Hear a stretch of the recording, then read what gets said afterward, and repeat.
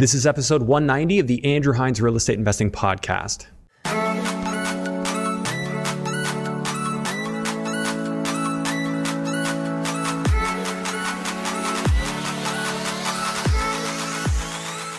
Welcome to episode 190 of the Andrew Hines Real Estate Investing Podcast. Today, I have Doug and Brianne from Junction House Properties on the show. And wow, what a bunch of unique guests. I really enjoyed talking to them. Their angle is Airbnb. They're into purchasing Airbnbs, renovating them. They're doing long-term holds, joint ventures, solo investments, Airbnb arbitrage, and everything in between. They both work full-time jobs, and they have employees working for them in their side hustle, which is their real estate investing business. It's hard to imagine how they're doing all the things that they're doing. And today they came on and they shared their philosophy, their work ethic, the type of investments they're going after, why they like those investments, what are the market fundamentals of the areas that they invest in. So they're investing everywhere from Sudbury to Simcoe, Ontario, and Brantford, a lot of different places in between, Toronto, and just really interesting. Not a lot of people would tackle so much. In the interview today, Doug mentioned how you can't be afraid. You have to constantly move forward. And in history, if you look back at the people who have been really successful, they're not thinking fear mindset, they're thinking opportunity, and really refreshing discussion that was had here. So I think that's enough of an intro for this one. As always, want to let you know that if you're new to real estate investing, I highly recommend going right back to the beginning of this podcast. And if you're interested in actually directly speaking with me, I haven't mentioned this in a while, but you can actually book a coaching session, a one-on-one, 1 hour Ask Me Anything session through my website at andrew-hines.com. So feel free to book one of those if you are interested in chatting with me directly, pick my brain regarding anything that you've learned on the podcast, or if you haven't had a chance to go through it yet, we can do that too. Just before we jump in, please take a moment to hit the like, subscribe, notification bell. If you haven't already done so, leave us a comment. And if you're an audio listener, please leave us a 5-star rating and review. Help more people find the podcast. All right, thanks so much. Let's jump into episode 190 with Doug and Brianne. Hello and welcome to the Andrew Hines Real Estate Investing Podcast. I have Doug and Brianne on the show today, coming down from Toronto, not too far away. How are you guys doing today? Good. Okay. Yeah. So I know you had reached out to me a while back. Can you just tell me the story about how we got connected here? Go ahead. Yeah, I'll go ahead. Okay. Yeah. So we wanted to reach out because we've been up to so much this year, and we keep, hearing from some of our friends and followers about what we're up to and how we're doing all of this. So we thought it'd be a great time to share it with a wider audience. So we wanted to talk about all we got going on. Okay, awesome. Yeah, my podcast approach is generally it's just people in my circles. I'll reach out to them, kind of ask them, and every once in a while I'll get a bunch of requests for people who wanted to come on. I remember hearing some details and thought, hey, you know what, let's have a chat. So if you don't mind, can you walk me through what you're doing as investors right now, and give me a bit of the backstory on that? Yeah, for sure. So this last year, we've been transitioning from getting more long-term holds to doing short-term rentals. So we have 2 big projects on the go right now. We're doing a Victorian restoration in Simcoe, Ontario, so in Norfolk County. And that's going to be short-term rental on the upstairs area, and the basement we've made a little 1-bedroom apartment. Okay. And then we also have a cottage we are renovating in Selkirk, which is kind of close to Port Dover on Lake Erie. And that's going to be obviously short-term rental. So with that, we're just finding there's a lot more opportunities potentially in that space as opposed to our long-term holds. Yeah. We're still working on the long-term hold. So we just closed on a 4-plex as well. And that's up and running. We actually got that one all rented out early. Okay. So even before closing, which is kind of neat. Oh, okay, nice. Where's that one you said? It's in Norfolk. Norfolk as well. So that seems to be your area of focus then? Well, we're in Sudbury as well. We're in Brantford, and then we started kind of creeping out of Brantford into Norfolk, which is a little just south. Well, I grew up in Tillsonburg. I was born in Tillsonburg General. And I know that was that bordered our town, Oxford County and Norfolk, right? Yeah. That's right. It's really nice there. It's I think they call it the garden basket or Ontario's garden, I think, or something. Well, it used to be like the tobacco belt or whatever. That's right. There's a tobacco museum. There's all kinds of cool stuff.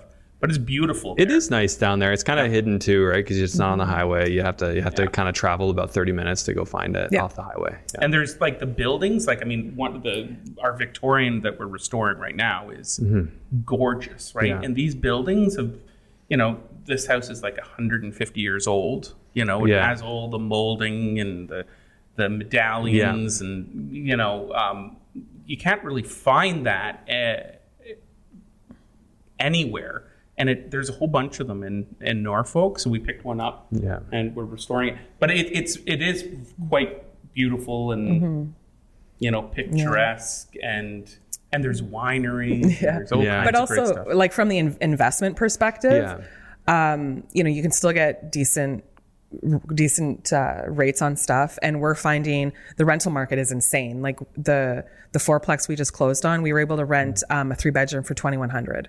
Right, which those are rates you're going to get in Brantford and Hamilton, almost too, right? So what, like, we might as well just talk about that to get an idea of what you're kind of like into. So you did a 3-bedroom, $2,100. What are the other rents? So the other 3 are existing tenants. So one is $1,375, one's $1,475, and the small one is $925.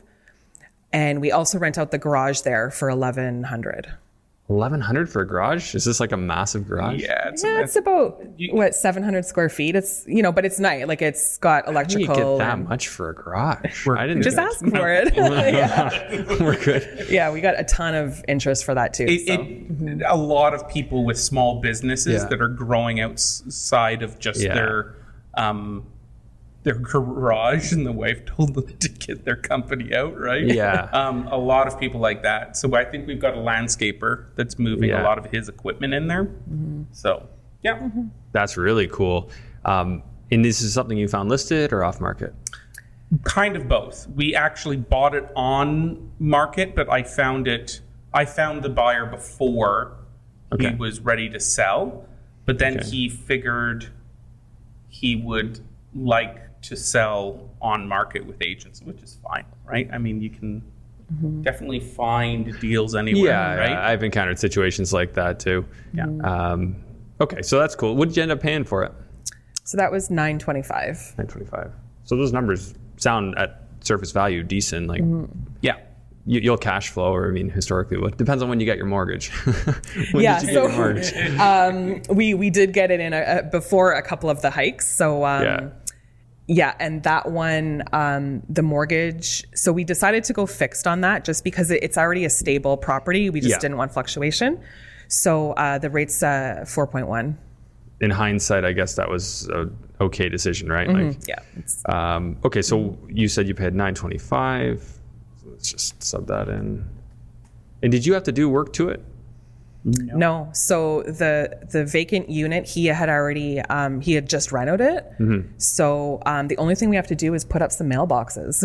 But And this is financed with the bank? Yep. Like residential side? Yeah. So 80% loan to value, 30-year M. Yeah. Okay. And do you have a ballpark on some of your numbers there, like what your taxes and insurance are? It doesn't have to be super accurate, just ballpark. So insurance is almost $400 a month. So that's more than I'm used to hearing, but I mean, I guess that's good. Yeah, and I think just because also the garage, right? So the extra use. The other building. So all utilities is probably around $600. So that's it's all inclusive too, the rent. So the tenants don't pay extra, unfortunately. Taxes are $340. There's coin laundry. So 600 times 12. Okay, yeah. So that's still not bad for inclusive. So you're $7,200 a year. So you said taxes approximately $340 a month. Yep. 340 times 12. So $4,080. Anything else? Or landscaping, snow removal? That's all done by us. Yeah, by us. And we have there's actually a local kid in the neighborhood who we've gotten to know. So we can pay him hourly, $18 an hour. Okay. So what's your annual budget for snow and grass? We have $1,000, which is more than we need. Yeah. That's good. If you got your working angles like that, you get the local kid. Mm-hmm. That's perfect. neighbors can be great for that. So management, you're self-managing, I guess? Oh, yeah. So I like to just throw in like a 1% for whatever you might have cost-wise, but it wouldn't even be that.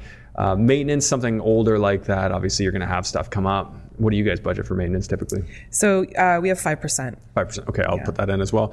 And then miscellaneous, I usually just throw in like $500 for like whatever might happen. So your cap rate on that is 4.61. That's pretty solid. So when did you buy this? So we bought it in February.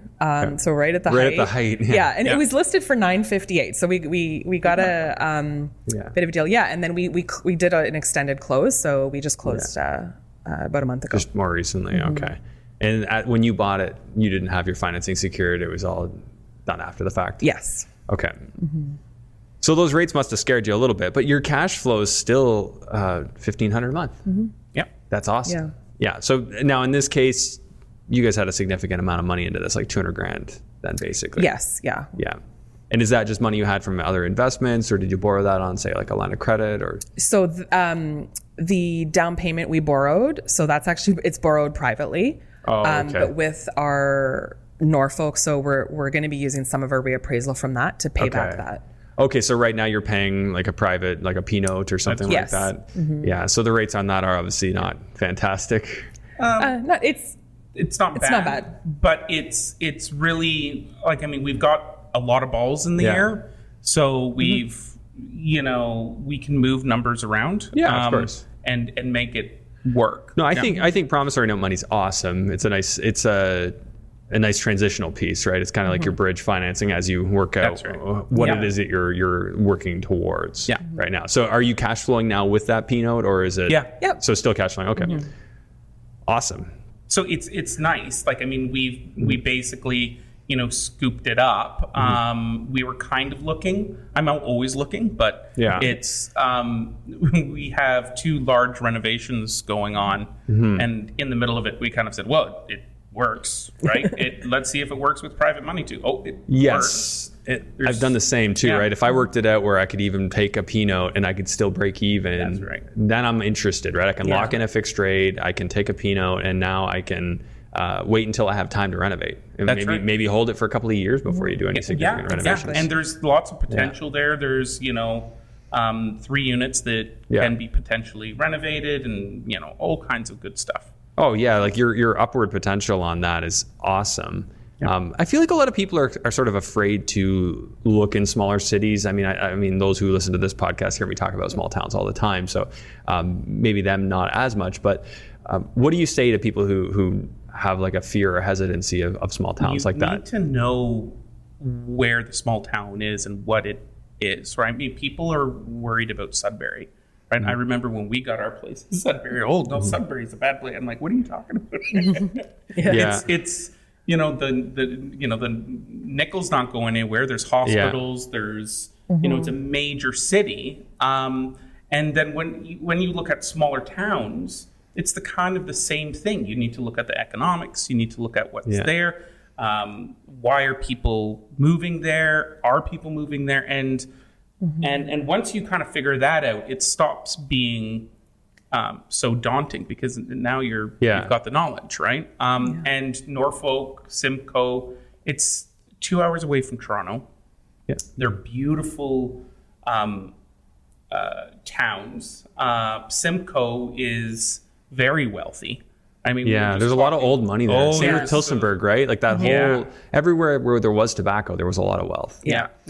And when you look at vacancy rate, it's so low in small towns, right? And so we found, even just when we were trying to rent the 3-bedroom, and just put it up on Facebook Marketplace, like over 100 people applied through our forms, right? So we had the pick do you use the Google form or to kind of vet people. Nice. So, and we got some great tenants in there, and we got top rents. Working for Unilever. Unilever. So there are a lot of things in Simcoe and the surrounding area that are happening. There's a college, right? There's I think really too in Southern Ontario, any small town is a pretty good bet. This knowledge, I feel like it's very differently applied in the States. Like you have to be so much more discerning about the town you invest in. Whereas in Southern Ontario, there's only so many places you can go. Yeah. And it's that whole water, drop the rock in the pond, the ripples. People just, if they can drive 2 hours once a week into their job and they can work from home the rest of the time, I feel like they'll do it. Yep. So people are constantly looking for that. Hey, how can I make my dollar stretch further? Well, obviously, Simcoe, the numbers are a bit better than, say, Brantford, right? Like you can get stuff a little cheaper still. Yeah. What would you say the relative discount is? Is it 10, 15, 20% less?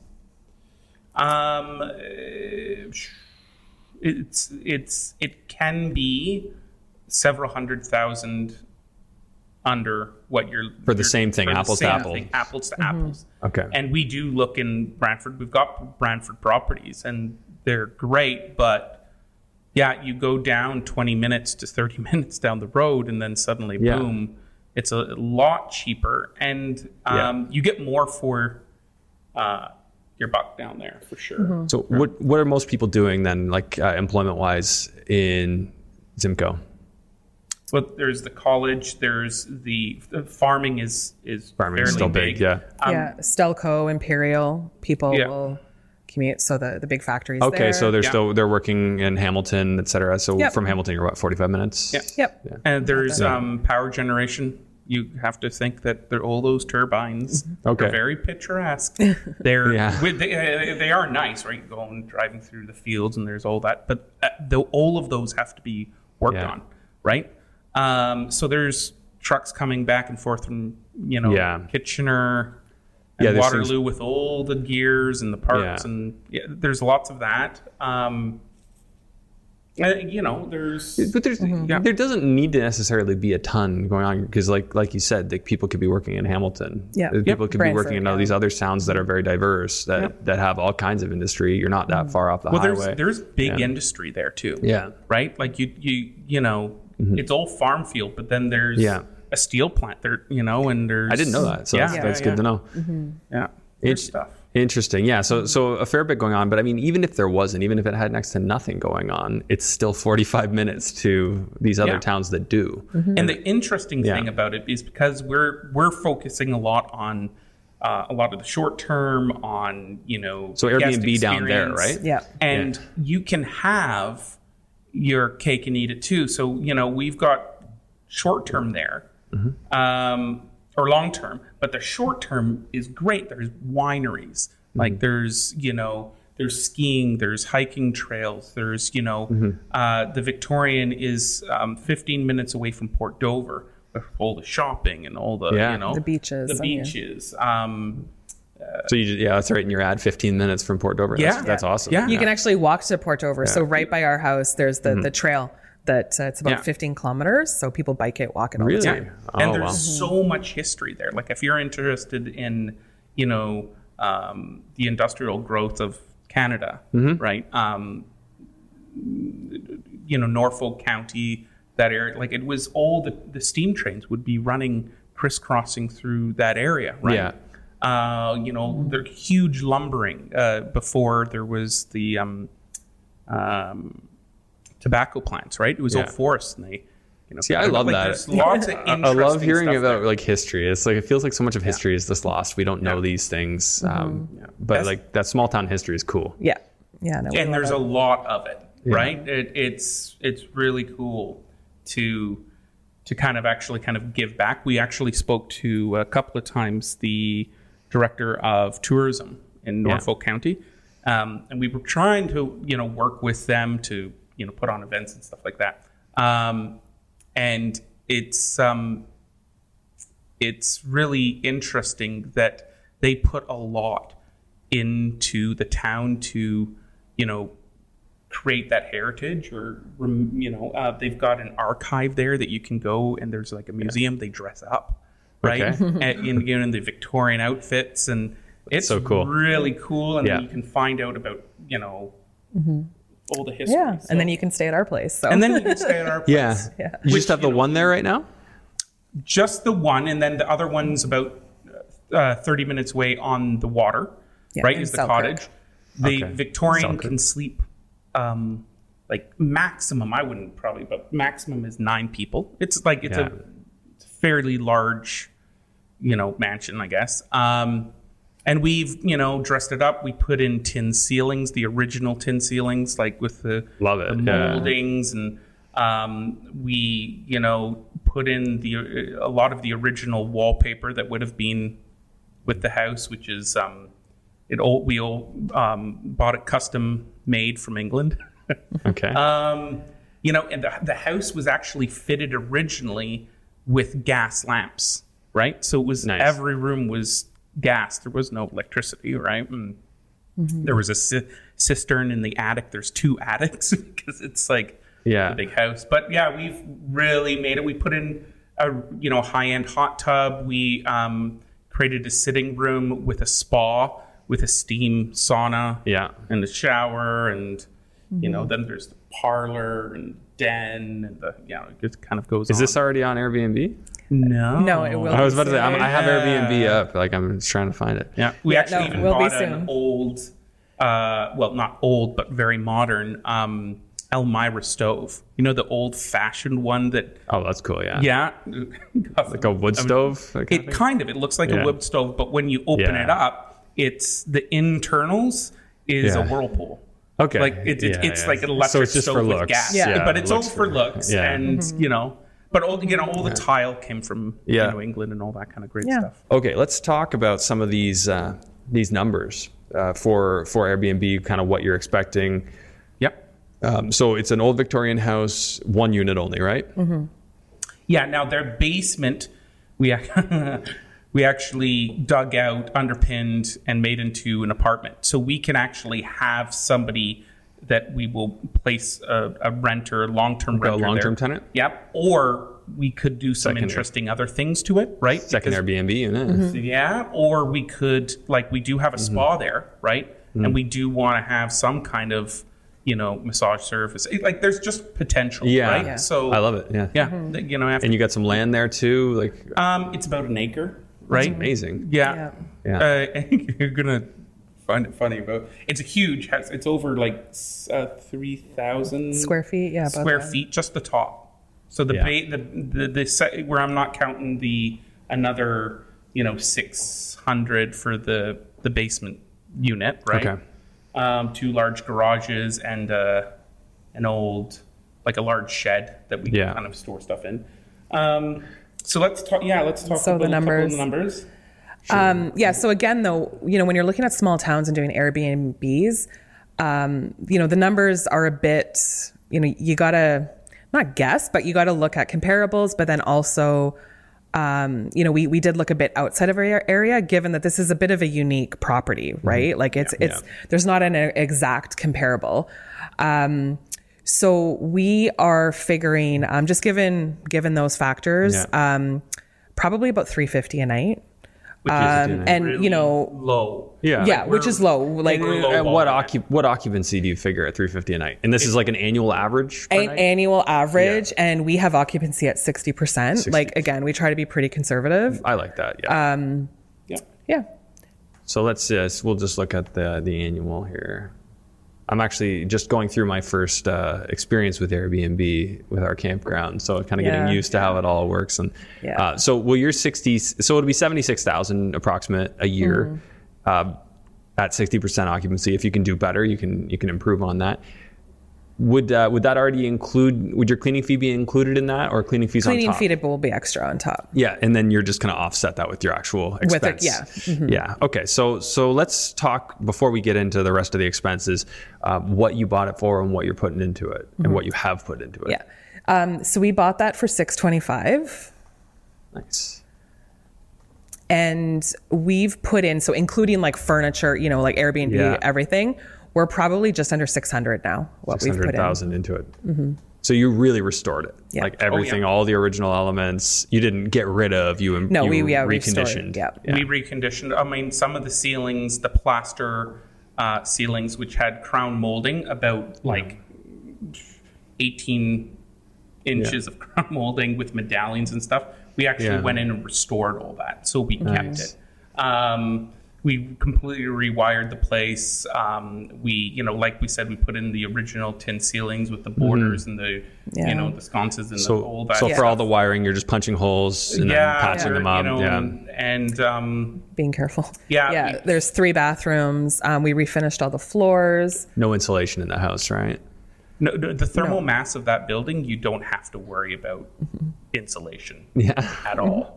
Right? Like, I mean, I started out building on the Brattle Path, right? Yeah, that was where originally... So you have a construction background. I've got a construction background. Yeah. And, I mean, our walls for that house are about 2 feet thick. So brick exterior, double brick?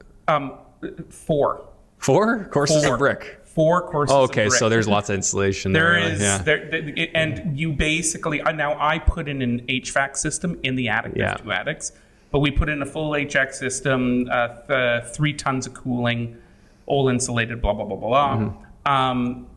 And that thing, like even with it off, the whole house kind of, yesterday it was blisteringly hot. The house didn't really get over 74. Right? It just stakes. You walk in and it feels like it's air conditioned, but it's not. It's like a cave, right?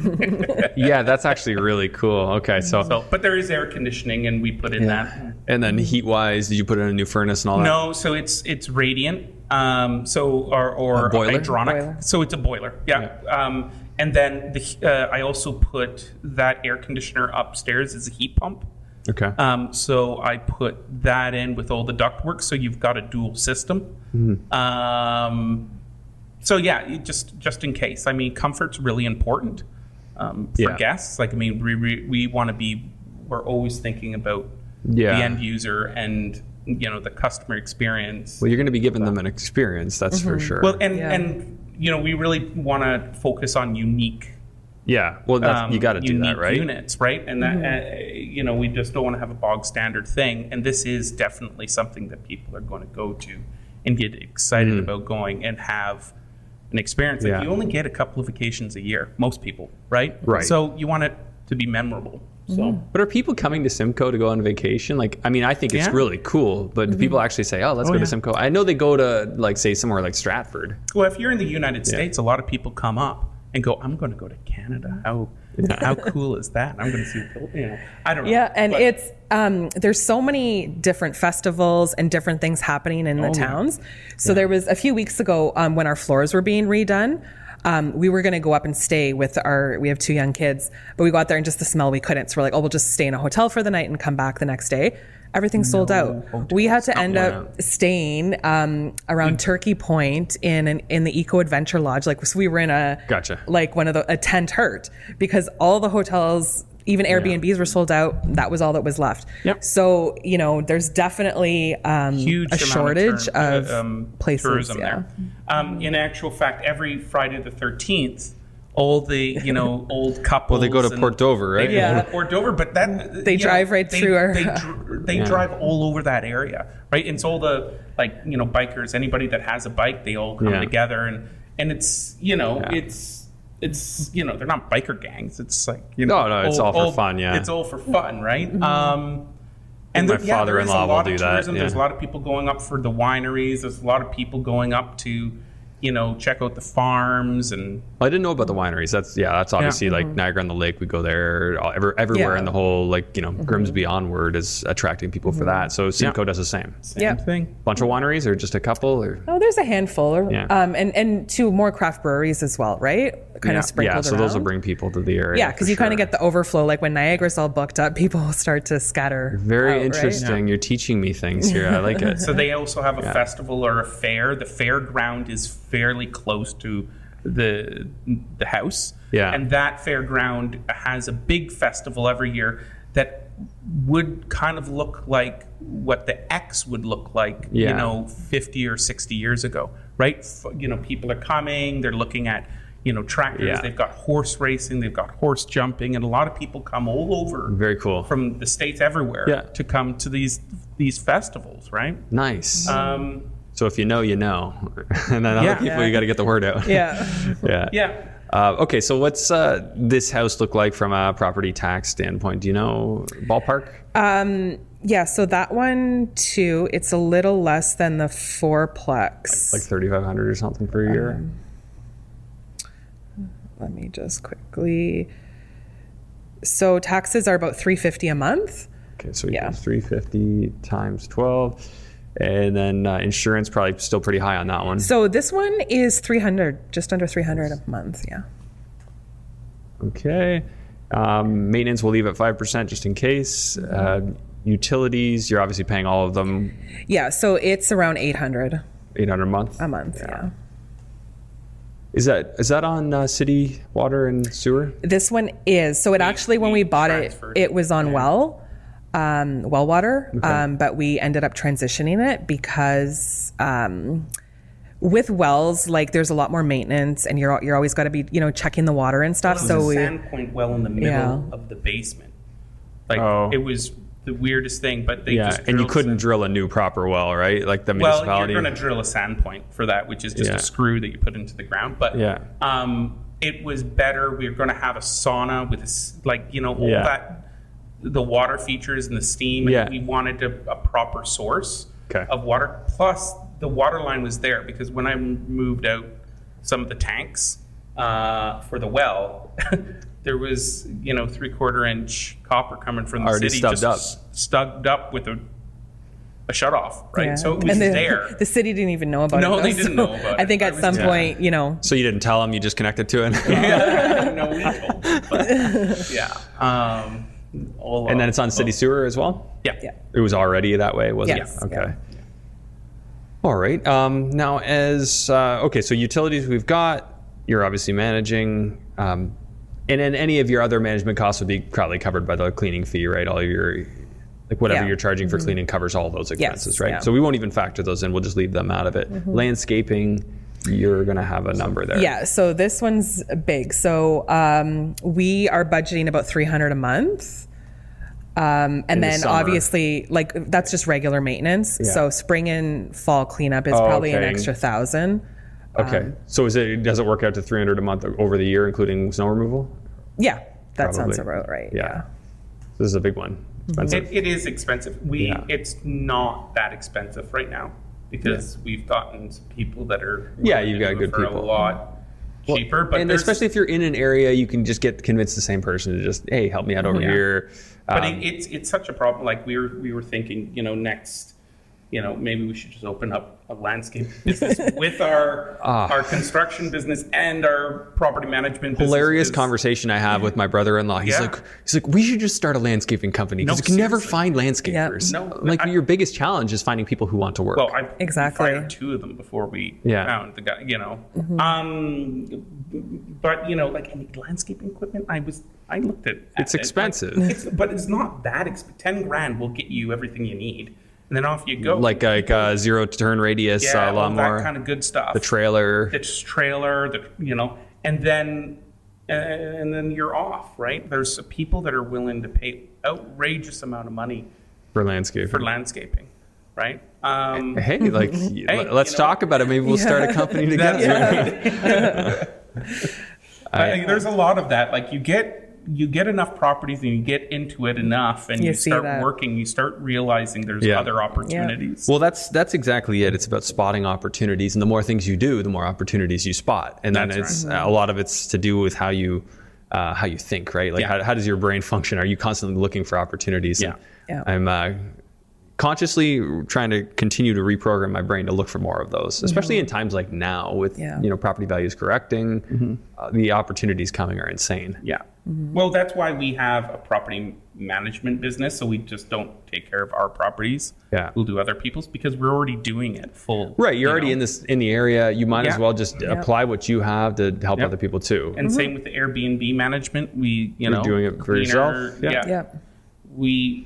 So we found, I have cleaners and so on, but the front end of it, we're handling it and then coordinating all of our cleaners and, because that too, like landscaping, it's hard to find, good people willing to do that. It's not the people. I think it's somebody that is on the ball and organized and can get it done and properly done, right? Yeah. So well, yeah, and Airbnb like turnovers they're different than just your general like house cleaner, right? Like you need somebody who has that eye, right, to like place things, like get everything right back as they should. Well, we're going through that now with our camp. We've got now, I think we have 10 units listed. Most of them are tents. Yeah. But we've got a couple, a few trailers in there as well. And so we've been trying to get somebody full time. We already have one full timer. We've got, a lady that comes in for 2 hours a day. We need another full timer just to like keep on top of all our cleaning and turnovers with all those units. And we're having trouble. Having trouble finding somebody. Like we had one hired. Oh no, she doesn't want to clean. She quit before she started. Yeah. I mean, there is a problem with like a labor shortage right now, for sure. But the interesting thing, usually in a recession, people are out of work because they're being laid off. In this recession, people are not working to begin with. They're out of work because they're being paid to stay home. Some thoughts on all that. But this is a safe space to share those thoughts. This is, it's a bit funny that, our house prices, the whole fact of the matter is how can you say that all the house prices are going to go skyrocketing downwards when we're not building enough, right? Yeah. So this is the two sides, right? Like, and I think a lot of people are waiting for the sky to fall, and what we've seen now is a lot of people have just frozen. They're not doing anything. Kind of like at the start of the first lockdown, everyone just froze, and because they're all thinking, well, if I just wait it out, all of a sudden I'm going to find a great deal. So we're going to have some pent up demand for buyers. Pent up sellers and a mix of everything in between. But the thing that really occurs to me is this is not going to happen overnight because there's a lot of people who don't need to sell. They're in the middle of a term with a 2.5% interest rate. They're not in any hurry to sell. So they're just going to sit. If they know they can't get the price they want for their house, they sit. So I don't expect a massive crash all at once or anything like that. I think that we could see a pretty big crash followed by a recovery. Because as you said, we don't have enough houses. We don't have enough people that'll work. And people are funny, right? Like they do react, then they don't know what's going on. But the fact of the matter is if you've got so many people coming into Canada and we still can't build fast enough, not going to, and now we've had builders, so new housing starts this is already happening. Builders are freezing their builds. They're saying, okay, hang on. We're just going to sit still for a second. We're not going to start anything new. So that's already happening. We still have Trudeau saying 400,000 people coming in a year. We were previously doing 200,000 new houses a year. So now that gap is going to grow. More people coming in. So what happens? Where do those people go? They need a house, right? They need a place to stay. Japan had a scenario where they hit recession. Their values have been going down forever, and I've mentioned this before. But they don't allow people to immigrate to Japan. Like it's very monoculture, whereas we're not. So it's tough. Like everyone tries to predict what's going to happen. We can only speculate, but it's a very odd set of circumstances. I think it's undisputable we're recession now, and that could proceed and get really ugly. But still, how do housing prices stay down? And like you were saying, there's unemployment is fairly low, because you're not in the workforce if you're not looking for a job. You don't count. That's right. Like, I mean, there is an entitlement issue, I think. For sure. There's a lot of people that just don't want to work or don't think they want to be the boss, right? And they haven't worked for it. Me and Brianne worked 7 days a week. Right. Well, I mean, this is until 9:00 last night. But you guys are old school, like that. Like that still exists. No, I don't think you're old. I think we're around the same age. But I'm just saying, you're kind of old school mentality where there's a lot of the new school mentality where it's like, I don't really feel like working. But I think one of our biggest challenges is that people don't see the value in working anymore. Because they're like, what's the point? Look at these housing prices. How am I going to afford a house? I just talked to somebody that said it was talking about the basic income thing, right? And my argument to that is, well, if you have a basic income, the motivation to improve one's situation kind of gets diminished, right? And he goes, well, it doesn't disappear, but it's diminishing. It's the diminishing returns. Like a lot of people that first, came here, like my father and my grandfather and all that kind of stuff, they worked their butts off because they knew they had to. There was no handout coming. There was no safety net. Yeah. And you had to get up every morning, and there was just a little bit of fear in the back of your head. Yeah, and that's what keeps pushes people forward. It's and it's okay, right? To do that. But we really focus with our kids. We've got 2 6-year-olds. Okay. Boy and a girl, twins. And they were painting the stairs now. Yesterday, right? Yeah. They're putting up wallpaper or taking it down, right? Like they work with us. I love it. Yeah, and we talk about the finances, and they come to meetings and color while we're doing our banking, right? It's important for us to kind of show them that it's hard work that gets you places. Oh yeah. And not standing still, right? So, yeah, 100%. And I hope that more people continue to teach their kids those values. I think maybe we're going to have, I think by necessity, we're going to have a return to those values. As people start to see that there are shortages of certain goods that they want. You constantly hear in the news about, food processing plants burning or, problems with people not, with supply chain and distribution. So people are going to have to get more resourceful. So I think maybe we see a return to those values. Maybe as these prices come down a bit, we're going to see a few more people motivated to say, hey, here's my shot. Now I can make it happen. So it's going to be an interesting ride over the next few years. It is going to be very interesting. And I think about being in hospitality, and that obviously has its concerns for me too. Hospitality is one of those things that in a recessionary environment, people aren't as keen on. So I always like to have a way of pivoting. What are your thoughts there on a pivot? If you do start to see it's a little, there's less spending there, do you take the approach that, hey, we'll just be better, and when the other ones don't rent, we'll still rent? What are your thoughts there? Yeah, I think so. For the Norfolk, the Victorian, we are always thinking of different ideas to bring in income, right? So if it's not just the regular person looking for, a week away, can we do photo shoots, right? You can rent it out for stuff like that, for small events, wedding parties, photography really sessions, I think I mentioned, right? So that space will be great for that. Cottages are a little bit different because you can only do so much with a cottage. But we wanted to make sure that, when we look at our whole portfolio, it's like, can you kind of take, you move a bit of money around to support the others. There's some give and take, right? Like you can have a couple that go negative in a certain circumstance because you have others that offset them. Yeah. Now that cottage is 4 season now. Yeah. Right? And so we could actually transfer it just to a long term. To a long term, right? Yeah. And we do make sure that those things are there. But I mean, I think there'll be tourism, local tourism, when there's a recession, because people aren't flying away to Disneyland.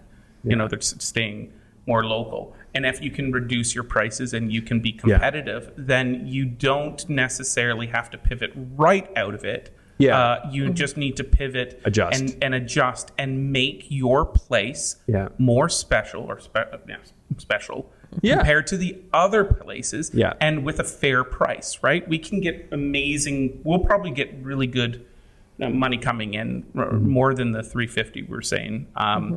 But we know we have our bottom. But we're really going to promote it. And that's why we're out, talking to the city and talking to the county about, tourism and promoting things. Yeah, that makes sense. And I tend to think the same. Like there is that effect where there would be people vacationing to Europe, going far, and now maybe they vacation local. So the whole local tourism, if you plan and adjust your marketing to try and grab local people, which I think Airbnb sort of does for you, they just naturally start looking and just make sure you're seen. I think there's a lot we can do. Like I think a lot of people try and say, well, it's the market. Like I'm subject to the market, but that's a very passive strategy. I mean, I think you can be more active about it and say, knowing this is coming, here's how I'm going to adjust to make sure I'm positioned so that this doesn't hurt me like it would hurt marginal product or your very average house that you might find in Simcoe that they're renting. For sure. And I love history. That's my big thing. And if you look at some of the great entrepreneurs in history. They never had that that state of mind. The fear state of mind? The fear state of mind. Yeah. What they did is they looked into the future and saw something that other people couldn't and made it. They didn't say, oh, I'm going to get lucky. I'm going to really try hard and maybe it's going to happen. No, they just I'm going to make it happen. happen. And that's the way you have to approach things, is that, we're going to go forward. We might have to pivot here and there, but you know what? We're going to work really hard to make something that's amazing. And that's why we're sitting here, and with all this technology and all those people that came before us, worked really hard. So I kind of get a motivation from, that every time I kind of feel a little scared. Maybe I'll pick up a book and read, a biography about Carnegie, right? Yeah. He grew up in Scotland. Yeah. His dad was in the cottage industry, being a weaver. And you know what happened to the cottage industry in England, right? No. Well, the spinning jenny came in, which is the factories that would make cotton, right? And people were starving, right? Yeah. It completely disappeared. But he came over to the U.S. and slowly he built himself up to be richest man in history. One of the richest men in history. Yeah. Right. And he wasn't smart. He wasn't a genius. He wasn't, he was just a hard worker. Right. And well, that old saying, what is that? Hard times create strong men, right? I mean, that's where they came from, right? Like they were hard times. Now we're in the, what do you call it?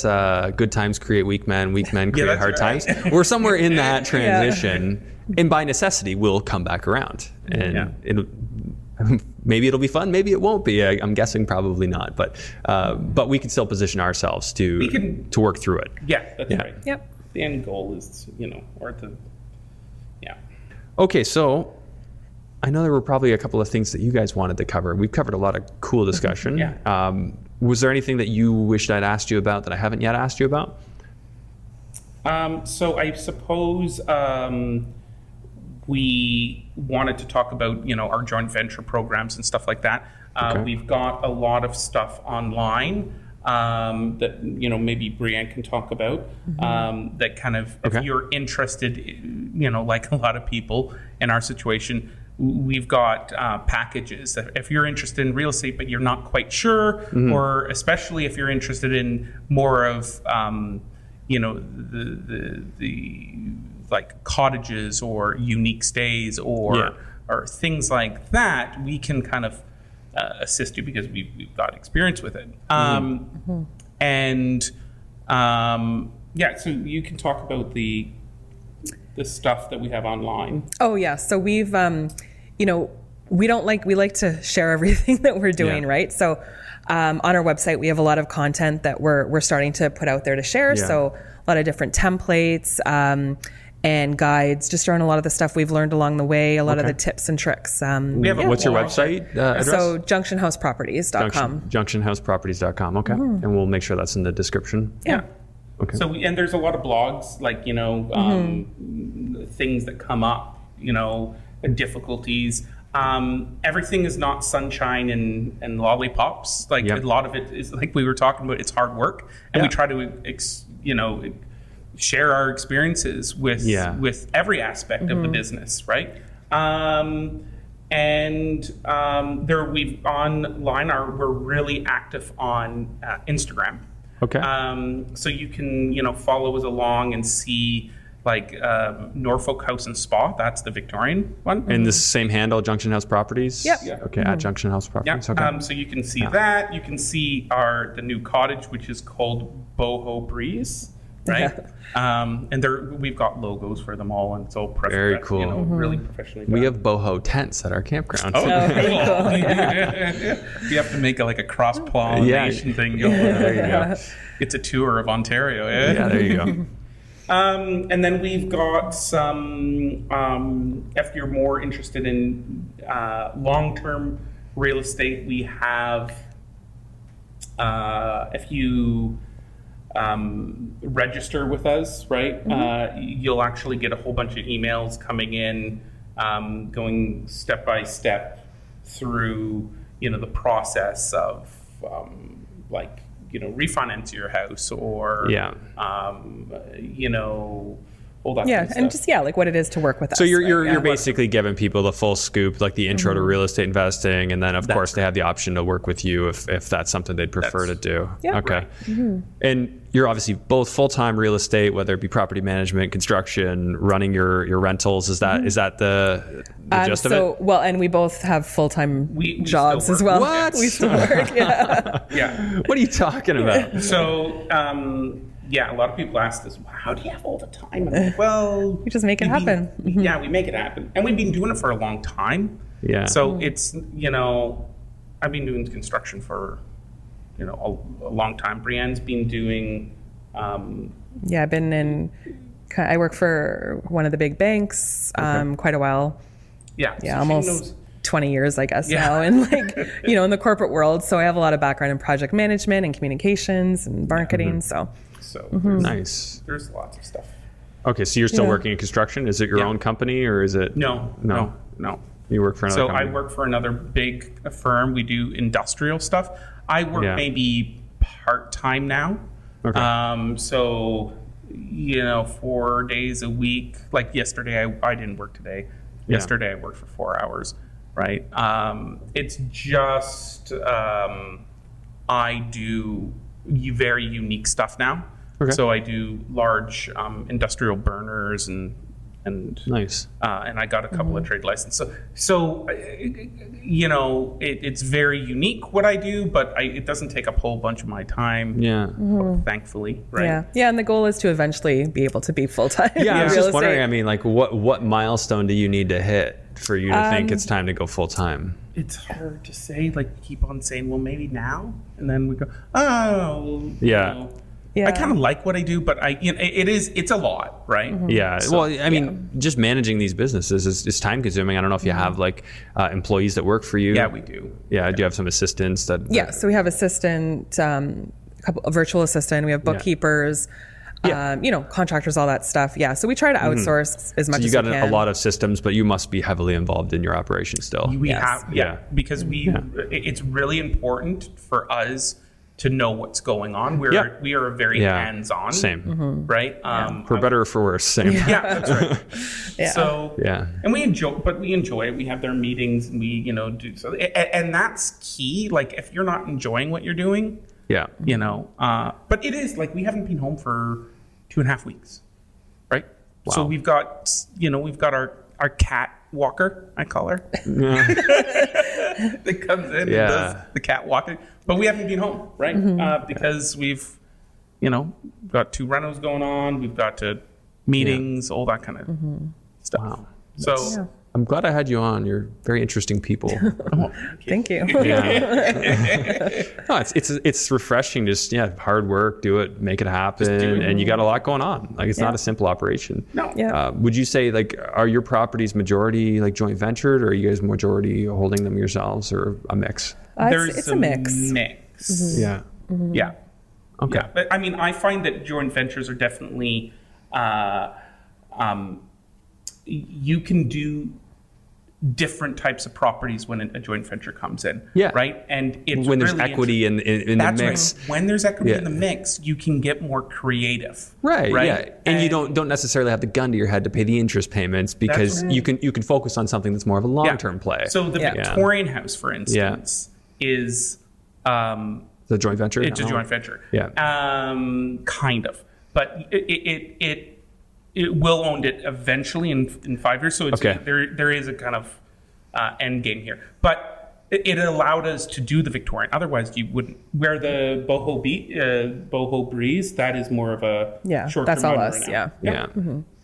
Mm-hmm. Interesting. Okay, so when you do joint ventures, do you usually write them that eventually you'll be full and sole owner, it'll be an equity participation to a point, or is that just case by case? Case by case. Case by case, yeah. And with the market changing, it's going to have to be, right? You're going to look at it and say, here's the deal that makes sense today. I used to be more on the don't do joint ventures side. And now I look at it and I think joint ventures are an incredible opportunity. Mm-hmm. Right. You can grow at an incredible pace. There's so much more, especially if you see an opportunity. And I look at it, I'm like, you know what, I just don't want all the debt right now. I think joint ventures is a great opportunity.